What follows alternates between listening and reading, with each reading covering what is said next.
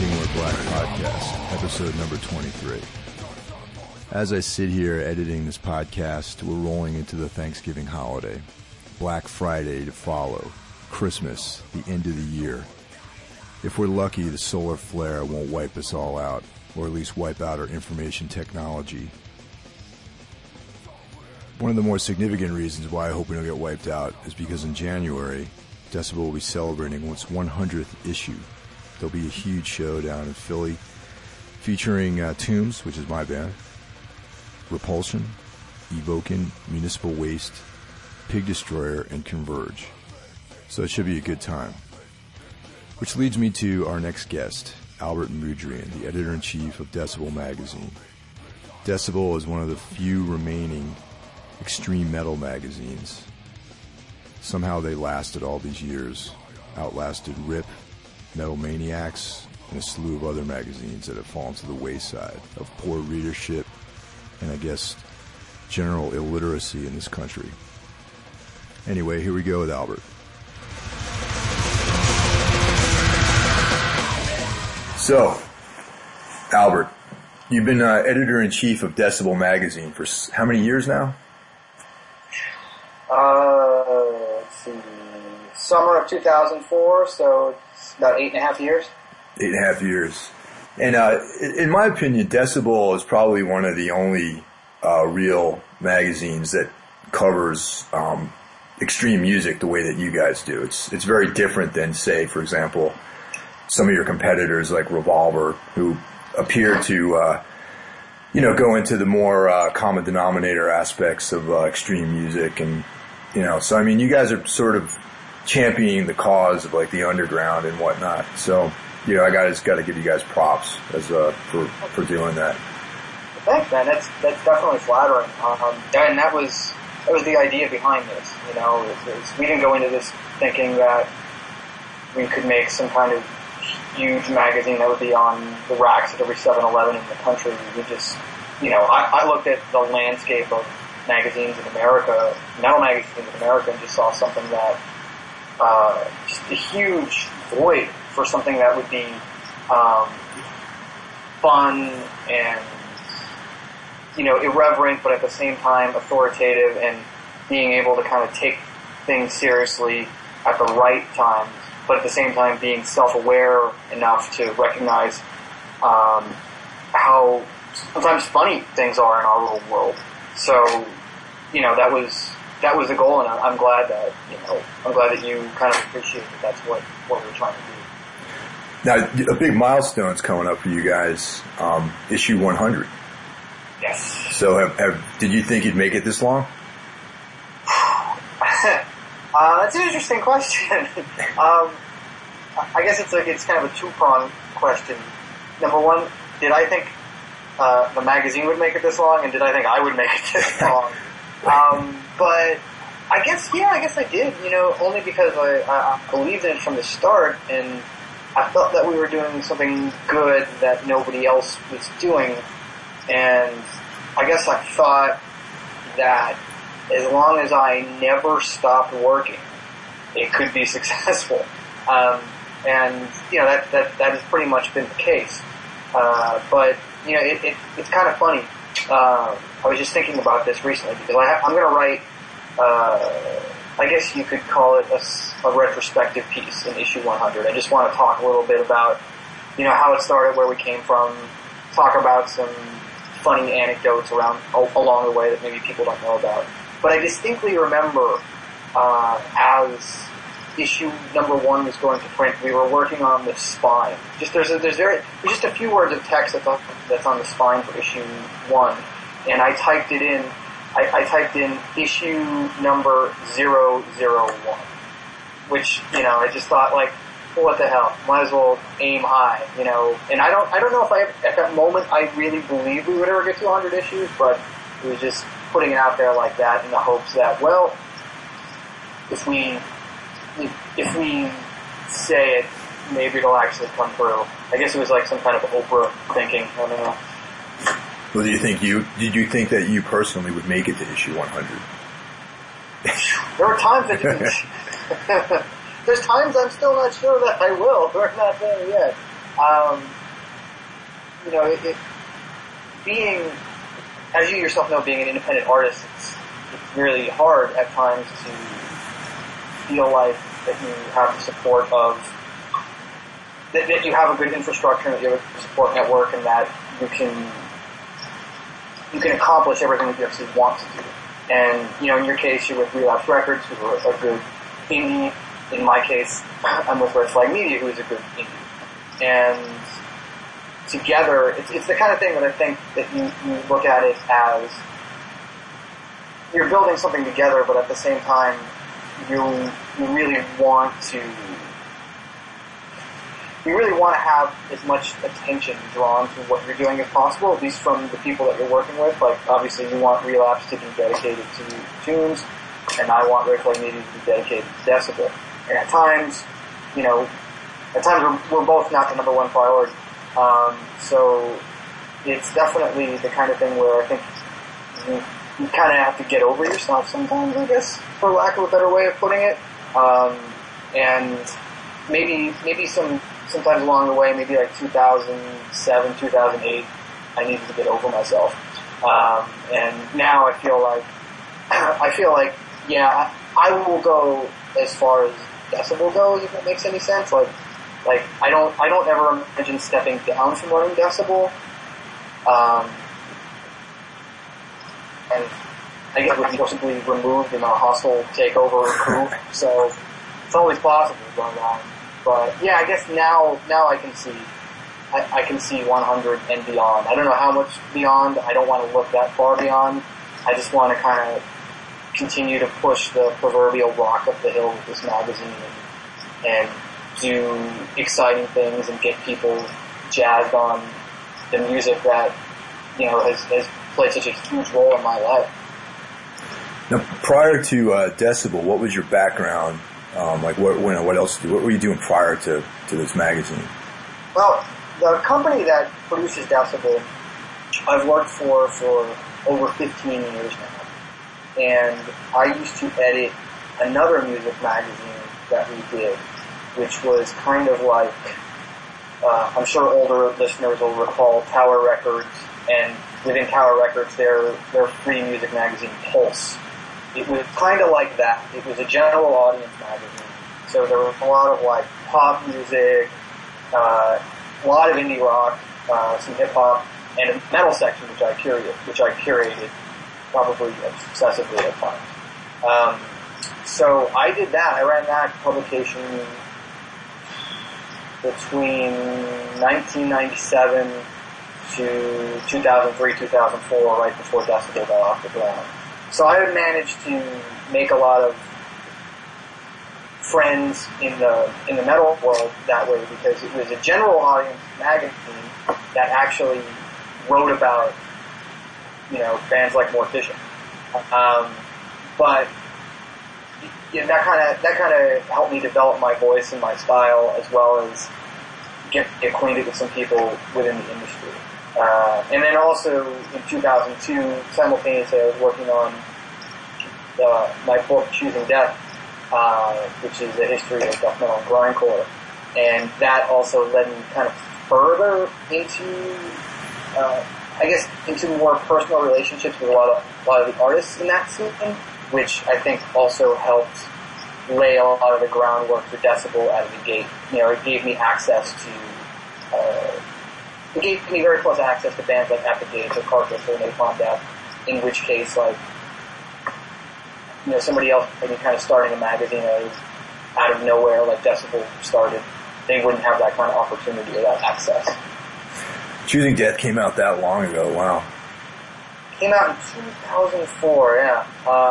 And, you know, I don't want to announce anything just yet, but the 10-year anniversary is coming up, and it'll be here before I know it, unfortunately. But there is something pretty cool planned for the 10-year anniversary of Choosing Death. So, something to look forward to, but at the same time, something that I need to find time to actually accomplish. So. Wow, man. So that's another teaser that everyone's going to be on their edge of their seats waiting to find out what this thing is. Is it a show? Is it like, what is it? What kind of thing is it? There might be a show attached to it. There might be more print attached to it. I don't want to give too much away, but there'll be something Choosing Death related in 2014 that'll be cool to look forward to. And that's it. That's all you're going to say. You're getting more than anybody else. This is the scoop, dude.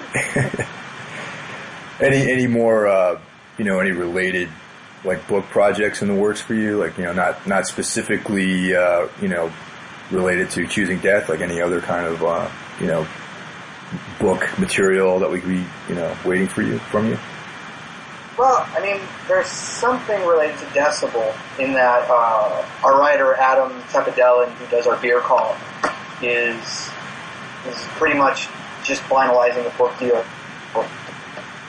Do a book's worth of those columns expanded. Like the name of the column is Brutal Truth, BREWTAL Truth, and it's basically it connects beer culture to metal culture and talks about lots of independent microbrewers, craft brewers, that kind of thing, and oftentimes finds like metal people who work there, finds metal fans who have craft their own beers, that kind of thing, and we're just kind of blowing it up a little bit into a book, which I get the sense, I mean, it's still really early. I don't even think that he's dried on any of the contracts yet, but I get the sense that it's probably more of like a coffee table kind of book rather than like a heavy text tome like Choosing Death or like our other Decibel Hall of Fame book, Precious Metal, was. So it's cool. It'll be, I don't know when it's coming out, but, I'm not going to be, it's going to be Adam's project, but as far as Decibel related books go, that's the next thing that's on the plate. I know that about 2 years ago, I had an idea about doing basically a Decibel book for the 100th issue, which didn't happen. But it would have been kind of, again, because we collect all this weird ephemera over the course of the magazine. These interesting stories that don't really make it into print, or like these weird outtake photos. This stuff that just doesn't fit in the magazine, but is kind of interesting in terms of interesting in its own context. And I thought that it would be fun to do a coffee table book, but I just didn't have the time to do it. Maybe for our 10th anniversary or something. I'm just looking for those kind of mile markers in our history to introduce things like that. So, or maybe it's issue 200. Who knows? Well, let's not look that far down the line, man. That might be the next window of opportunity, unfortunately. So back to the sort of genesis of Decibel. So you got this gig. You're working at Pulse, and I didn't work at Pulse. You're editing it. I was just comparing the magazine that we did to kind of it was basically like an indie music store version of Pulse. Oh, I got distributed at a bunch of regional indie stores. Okay, so you're doing this gig, and then just the idea just sort of builds from, just sort of daydreaming at work every day and, thinking about, hey man, I really would love to do something like this, and then actualizing that. Because that's something that's really interesting to me in general is how people manifest some of these ideas that they have. Because there's that sort of connection to the pool of ideas that it doesn't exist, and then you sort of channel that idea, and then suddenly you're holding something in your hands, like a magazine or a record or a painting or something like that. So what was sort of the process for you to manifest this magazine and, thus creating this 100 issue, legacy that you're working on right now? It was an interesting process that was born out of. It was born out of a creative desire, but also, in a lot of ways, I think that we were very cognizant of a commercial opportunity. Because the way the Red Flag Media was structured at the time, the magazine that we did, that independent magazine, which went through a bunch of different names, course. And it was often beholden to the whims of these independent record store owners who would want to change things up. And unfortunately, that was the crux of our problems with it, because we did not have 100% control over this thing. There were other people always trying to offer their own input. And sometimes it was good, oftentimes it was not. And you just felt like, at least I felt like that if I had the opportunity to do something unfettered, that nobody else really had a say in it. It was just completely my vision that I could do a cool magazine. And that was just any magazine in general. I thought it would be fun to do that. But more specifically, my true passion in terms of music was underground metal. So my thought was, wow, well, not only, if we did a magazine, I could do an underground metal magazine really well, at least I hope. And it was something that our publisher recognized. Like, we didn't have a newsstand publication. We didn't, what we were doing was we were producing a magazine that just kind of went in independent record stores and was handed out for free by record store clerks. Which is a cool thing, but it's the kind of thing you never hear any feedback from. You would never get a letter. Like, you could put these things out into the world and you could print like 100,000 of them and never hear a fucking peep about them. So, I guess we felt, this is going to sound horrible, but we thought we were smart, funny geniuses, but no one would ever recognize that and tell us. So we thought, well, let's see if we can prove it to the world that we actually are. And it was kind of a motivating factor, more so the changing state of the industry for our publisher, because Decibel was launched in 2004, just after.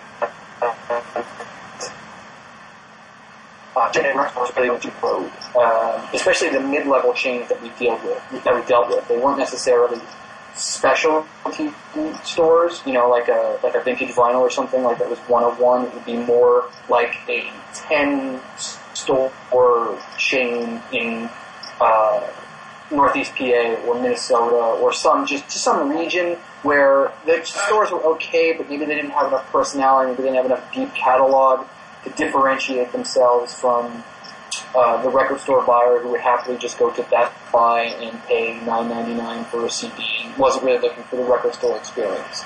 So all that was happening.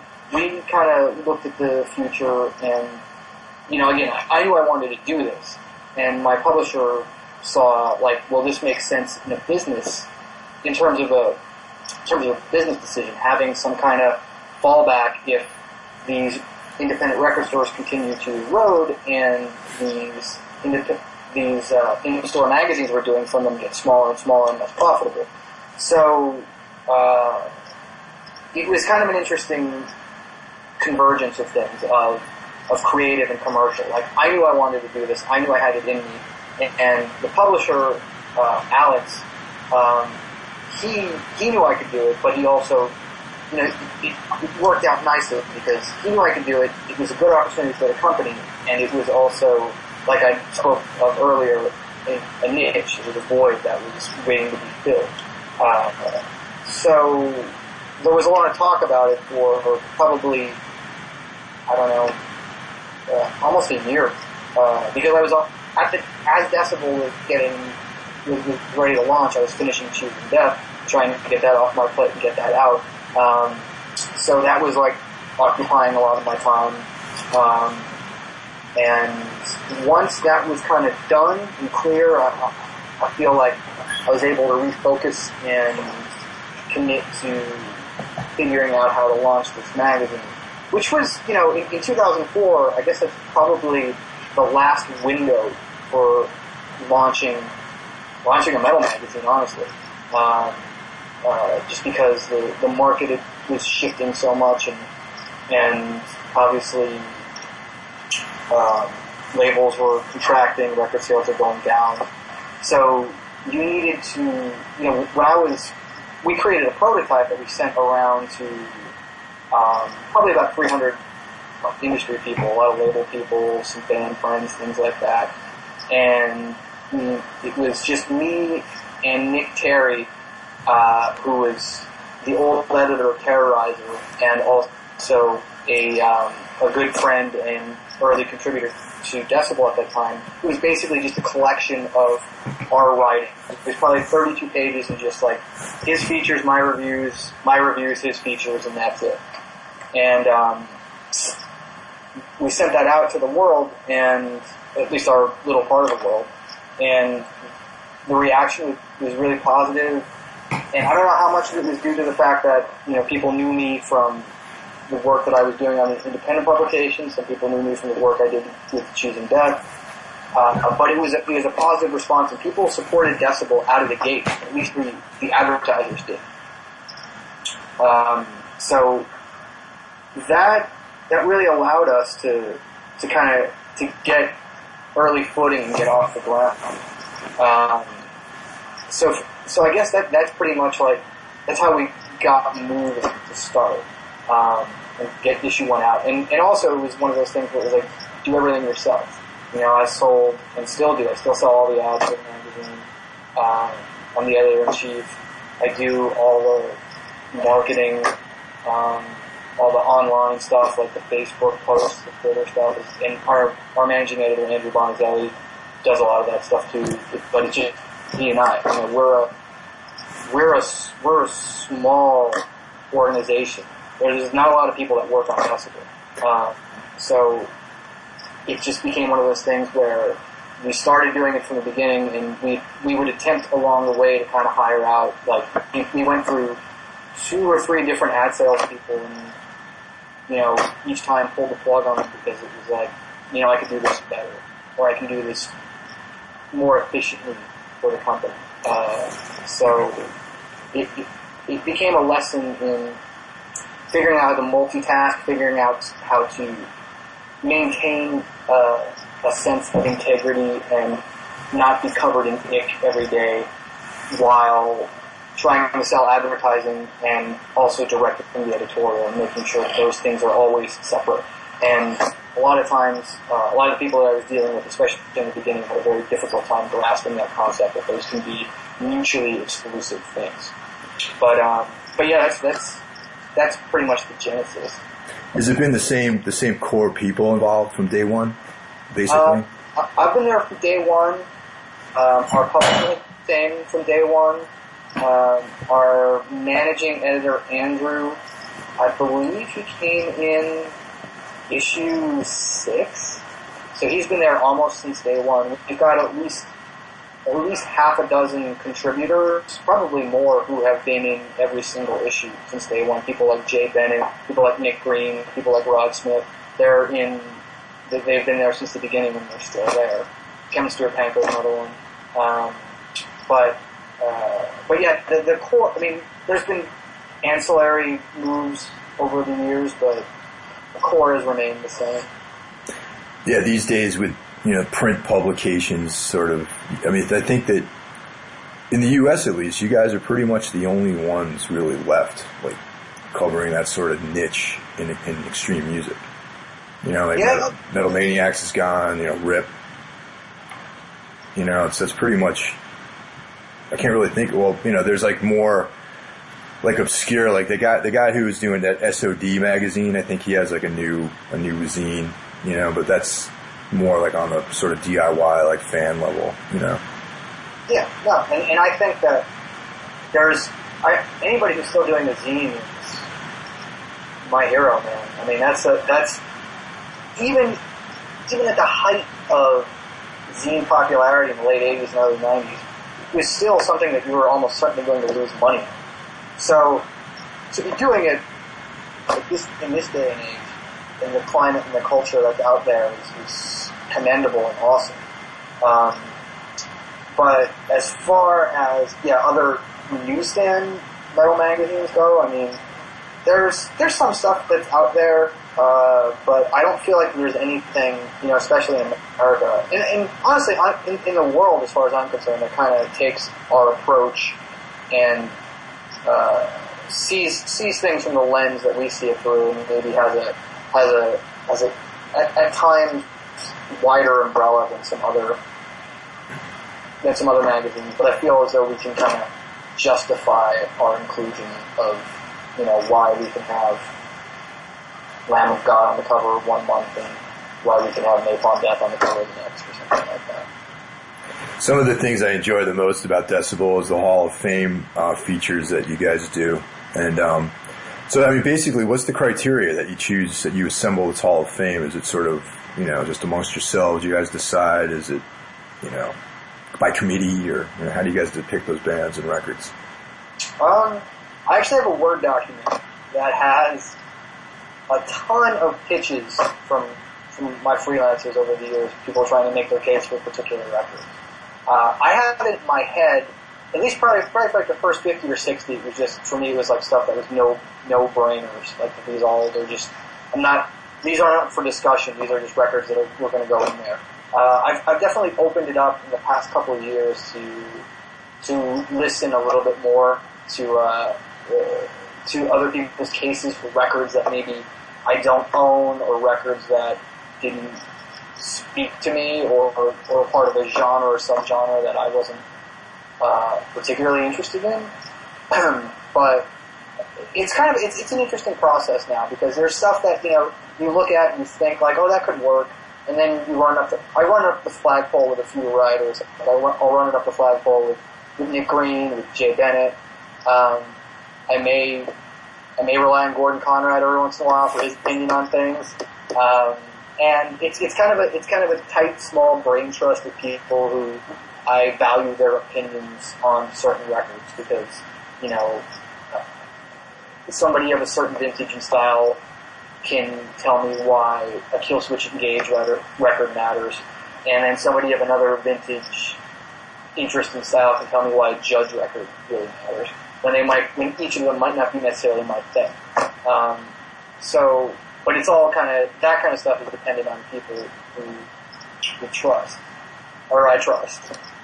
But in terms of the actual rules, they're pretty basic. It's just, we need to speak to everyone who played on the album, which immediately limits tons of records from consideration, just due to either the passing of the person who played on a record, or one member's unwillingness to talk, or bad blood between former members. Sometimes the inability to actually find somebody who played on a record, even in this day and age when everybody is connected digitally one way or another. And the record needs to be 5 years old, which is just an arbitrary number based on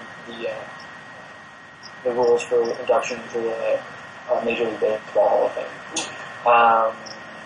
But generally, most of the records we do induct are probably around 10 years old and older.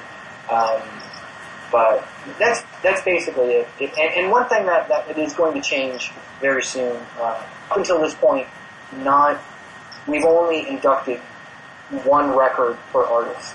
Like some of the, obviously the classic, important touchstones of the genre, like Slayer or Black Sabbath or Metallica or whomever. To this point, we've only done one record from that.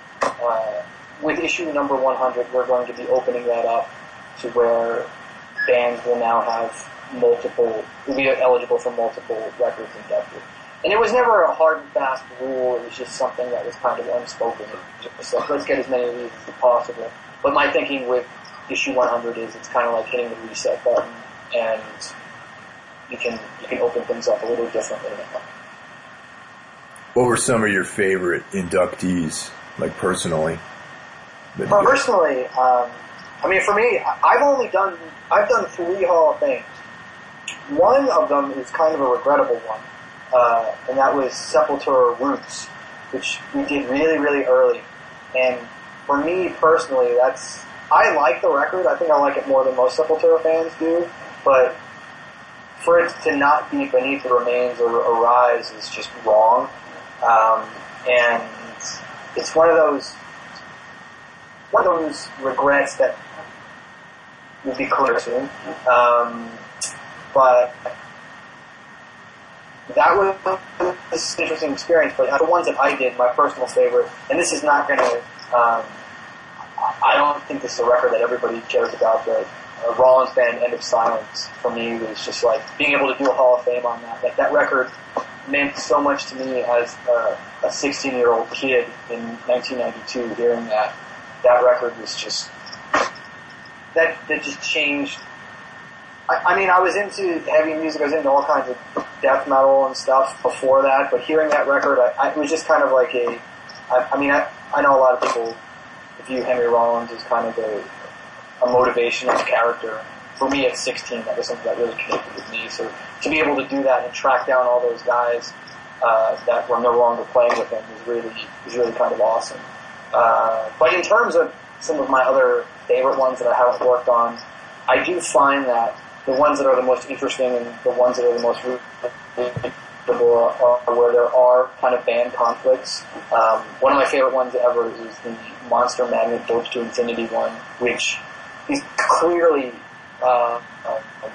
half of the band, half of the former band just not hating, or just hating on Dave Window and recounting all these stories of all the bullshit that they put him through, and Dave Windorf not holding back and just laying into them for, perceived slights or them not being up to snuff in his eyes.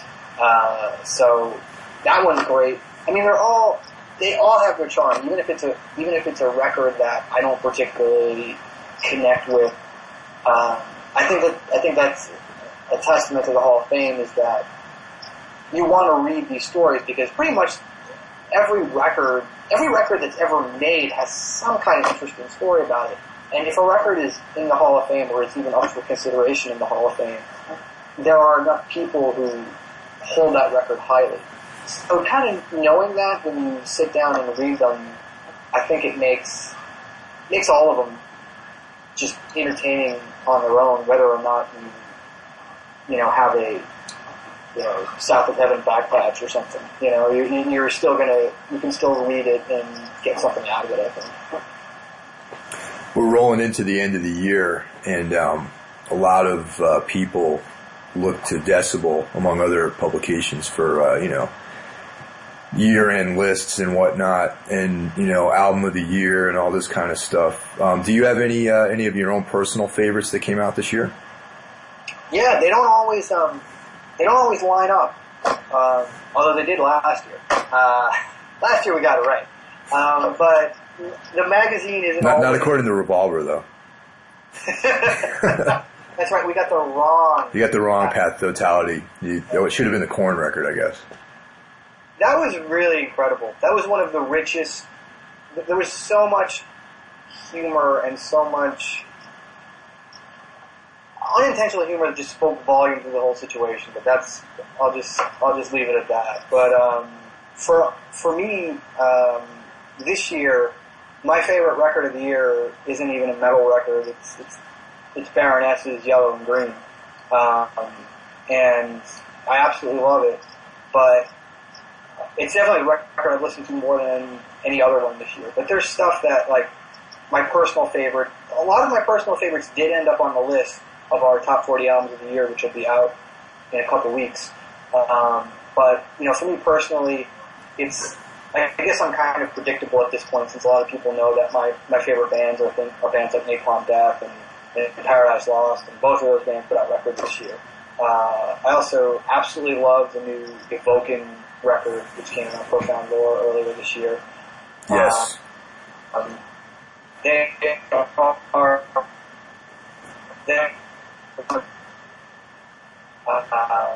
They are very high in our albums of the year list, and I'm hoping that as a result, some people who maybe haven't missed the boat on them for 20-some years can begin to maybe tune in a little bit.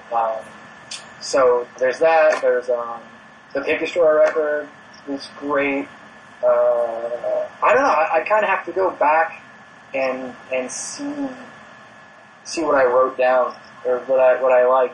Because it's interesting, because there were bigger records this year too, some bigger bands that I've always liked, that just for whatever reason the record hasn't connected with me. It may have connected with our writers, and so it will be you'll see it represented highly in the list. But for me personally, I hadn't really gone back to some of them.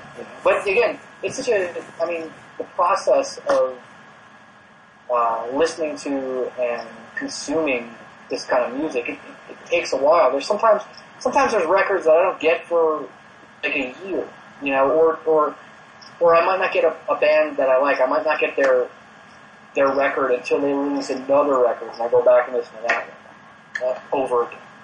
So generally, I do think that there is a lot of crossover in my list and the magazine's list, but there's definitely things on our list that I don't care about that our writers are deeply invested in. So, you know, it's one of those things where it's a pseudo democracy, I guess I could call it that.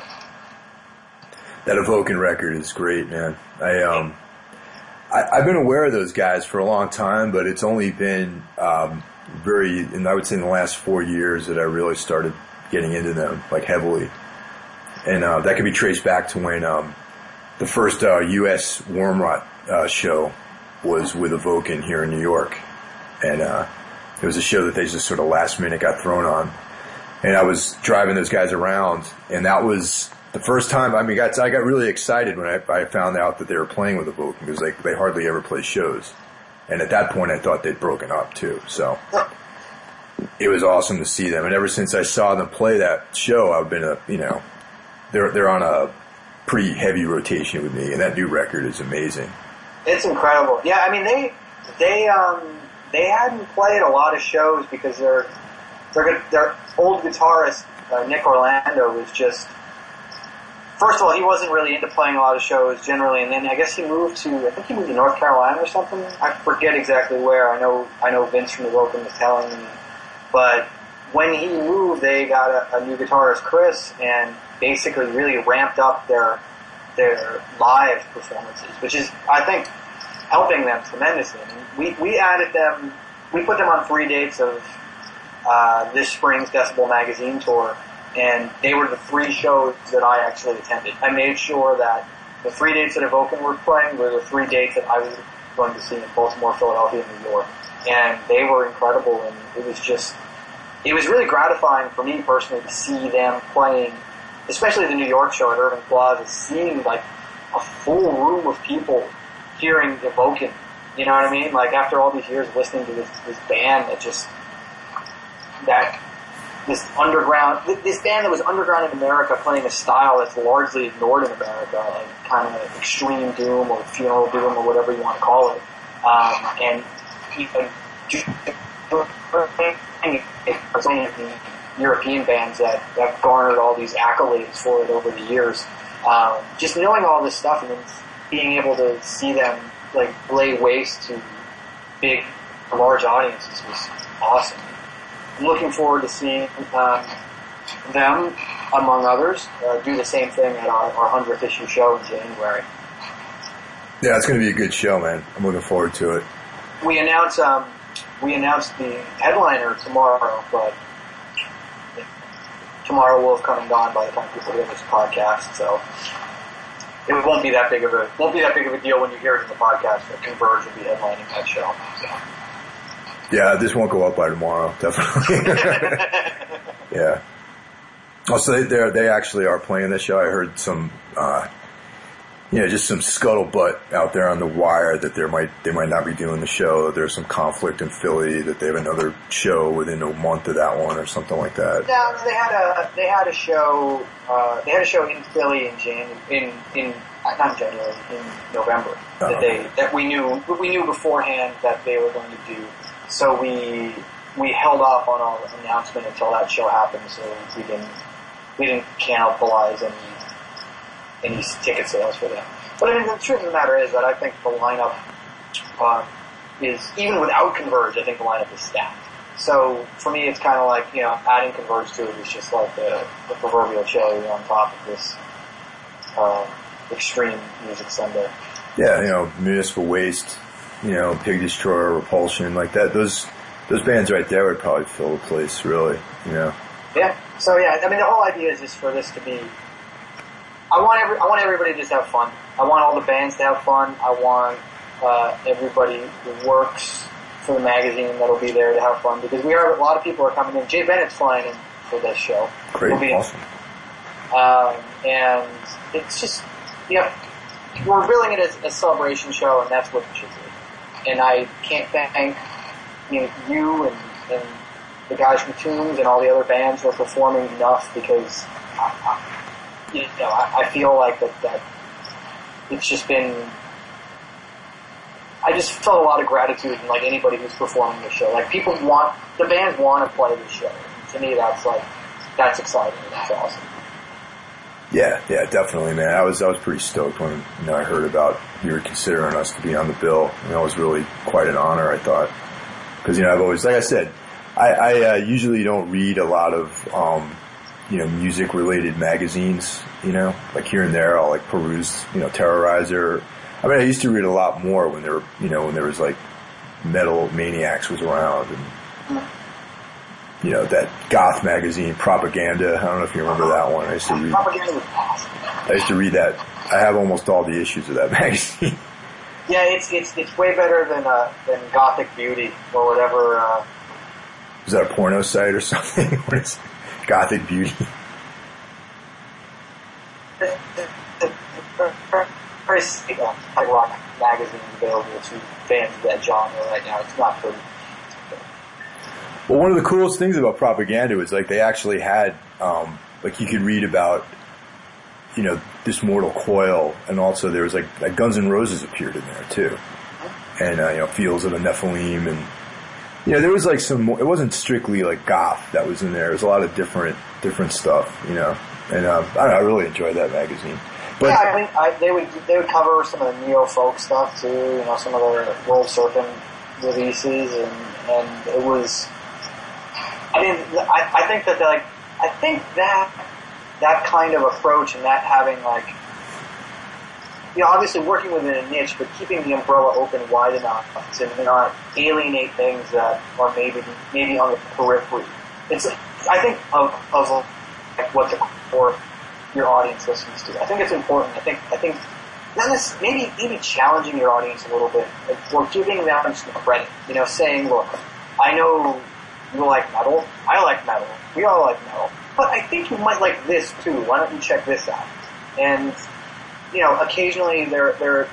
I'm not going to act like there isn't a knuckle-dragging contingent of our readership that are bummed when we feature anything but Phil Anselmo. But the majority of readers are like psyched to kind of like look into something that's maybe not, that's tangentially related to extreme metal. And, when you talk about Propaganda, I feel like they were doing the same thing, just within a different context and a different subject. Yeah, totally. I mean, there's always been bands like my Dying Bride and, Typo Negative and whatnot who were, had almost equal amounts of fans, like across the board. They had like death metal fans, extreme metal fans, and also these sort of Batcave types, Yep. Yeah, but yeah. So once again, man, thanks for agreeing to do this podcast and everything. I'd like to personally thank you and the Decibel staff for inviting us to play the big show in January as well. And we're going to be debuting a bunch of new songs, so pretty stoked about that. That's awesome. No, man, I don't want to turn this into us just blowing each other for the end here, but it's really, I'm really excited to have, number one, made it to 100 issues, to being able to put together a 100th issue show, and to have the quality of the bands and the quality of the people in the bands performing that night. It's going to be special and awesome, and it's just an honor to be able to put it all together and work with guys like you and guys like the Meaning Waste guys and the Repulsion guys and the Repulsion guys and the Broken guys. It's going to be special. And the Pig Destroyer guys, I don't want to. Yeah, it was good. That new record's rad. Lest I get an annoyed email from Blake Harris. That new record's sick, man. It's probably one of my favorite Pig Destroyer records that have come out in the last few years, actually. And have you heard the band Atriarch? Oh yeah, the band that Blake used to be in before Pig Destroyer. Oh no. This is There's a band from the West Coast called Atriarch. Oh, Atriarch. I thought you said Triarch. Oh, no. Atriarch, and they have that split. The band from Portland, right? I think they're from either Portland or like the Bay Area, maybe. I think. Well, they have Scott Kelly's son is in the band, but I think they're up in the Northwest. Yeah, I absolutely. The funny thing about them, I love their first record, Forever Laid to Rest, I think it was called. Yeah. Because it reminded me of, not to get like on a funeral doom tip again, but the guitar tones reminded me of Thurgothon, which is like, again, another one of those bands for me that's like super important, super special. And it's a band that, ironically, Evoken took their name from. But the guitar tones remind me of that. I hadn't heard anybody sound like that in 15, 16 years. So I got really into that, and I love that record. And I just got the new one a couple months ago from Profound Lore, and originally I just wasn't feeling it because it seemed like it was a little more gothy than the first one, but over the past couple weeks it's been really it's been really connecting. I've been really, really liking it. So yeah, to have an incredibly long answer to your question, yes, I've heard of Atriarch. Yeah, they also have a split with that band Alaric too, which is probably that record is on my list for the year, man. Is the Atriarch Alaric split? Are you familiar with Alaric? Yeah, they did. Is that on $20 Spin? I think? Yes. Yeah. Yeah, I like that too. I probably lean more towards Atriarch, but that's a band, Alaric. I'm curious to see kind of what they do next, how they evolve. Yeah. Oh, have you heard that Serpentine Path record? That's crushing. Okay. Oh. I listened to it. I really loved Unearthly Trance. And MCs are okay, I guess. It's fine. I don't like it as much as some people. But all of my friends who have excellent taste, people like Dave Whitty, freaking out over the Serpentine Path record. I don't get it. Really? Yeah, it's fine. I listen to it, it's fine, it's good. Maybe I just need to... I've tried, every time somebody, mentions it to me and freaks out about it, I go back to it and spin it again. For whatever reason, I listen to it and I'm just like, I wish this was Unearthly Trance. Interesting. Yeah. But you love it. You're all about it. They played their very first show with us a couple weeks ago at the last date of that tour we just finished up with 16. Was here in New York and at St. Vitus, and that was Serpentine Path's first show, and it was fucking insane. It was great, so good. So does the dude from Ramses live in the States now? That I don't know. Possibly. But they also have the guy from Winter playing second guitar too now. Really? So it's like two guitar. That's what made it crushing. Was the second guitar player. It was so good, man. I mean, just give it another chance. Maybe if you see them live, and it might sway you, and maybe their next record will grab you. But I really enjoy their album, and live they were brilliant, I thought. And I'm glad there was a band on between us and them. That's how good they were, I thought.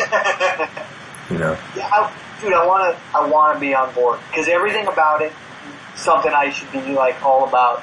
And all of my friends whose taste I have tons of respect for are all about it. So I'll hopefully get there. Yeah. No. Well, anyway, man, thank you very much, and I'll see you in person in January. Yeah, well, it'll be the next time I set foot in Philadelphia. It'll be January 19th. So how long? Where are you living now? I live in Northern Virginia, and in an undisclosed location for any crazy people out there. But I'm about an hour south of D.C., and it's nice and quiet, and it's a nice place to raise a family, and it's a good place if you have a 13-month-old little girl like I do. And it's great. I get into Philadelphia. I used to get in there every month on production deadlines, and I haven't visited it as frequently lately because I can do so much stuff remotely, and because a 13-month-old still requires constant maintenance. Sure. So Yeah, I'm down here and it's great, but I do love Philadelphia, and I suspect as my little girl gets a little bit older, I'll be traveling more frequently back there.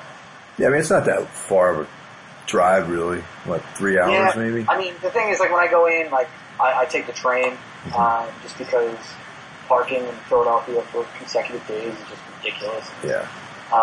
But it's about like a 4-hour commute by train. It isn't a huge deal, but you need to, it's just the overnight stuff that I try to limit. But yeah, I'll have the whole family with me back, January 19th for the show. And yeah, I'm looking forward to it. It's one of those things where I wish there was more time to do all the preparation stuff that I'd like to do, before it gets here, but at the same time, I can't wait for it to get here. It's gonna be great. If we make it past December 21st, that is, Oh, is that the end of the world? Yeah, that's the planetary alignment. Oh. That's good to know, since I haven't done any of my Christmas shopping, and I do not plan to now until December 22nd. Either that or have an early Christmas. Maybe celebrate Hanukkah this year. Yeah, if you celebrate Hanukkah, you're fine. If you're just a regular, boring old Christmas person. I'm not sure when Kwanzaa is. Maybe look at it. Hopefully before the 25th. All right, brother. I'm going to end this. Cool.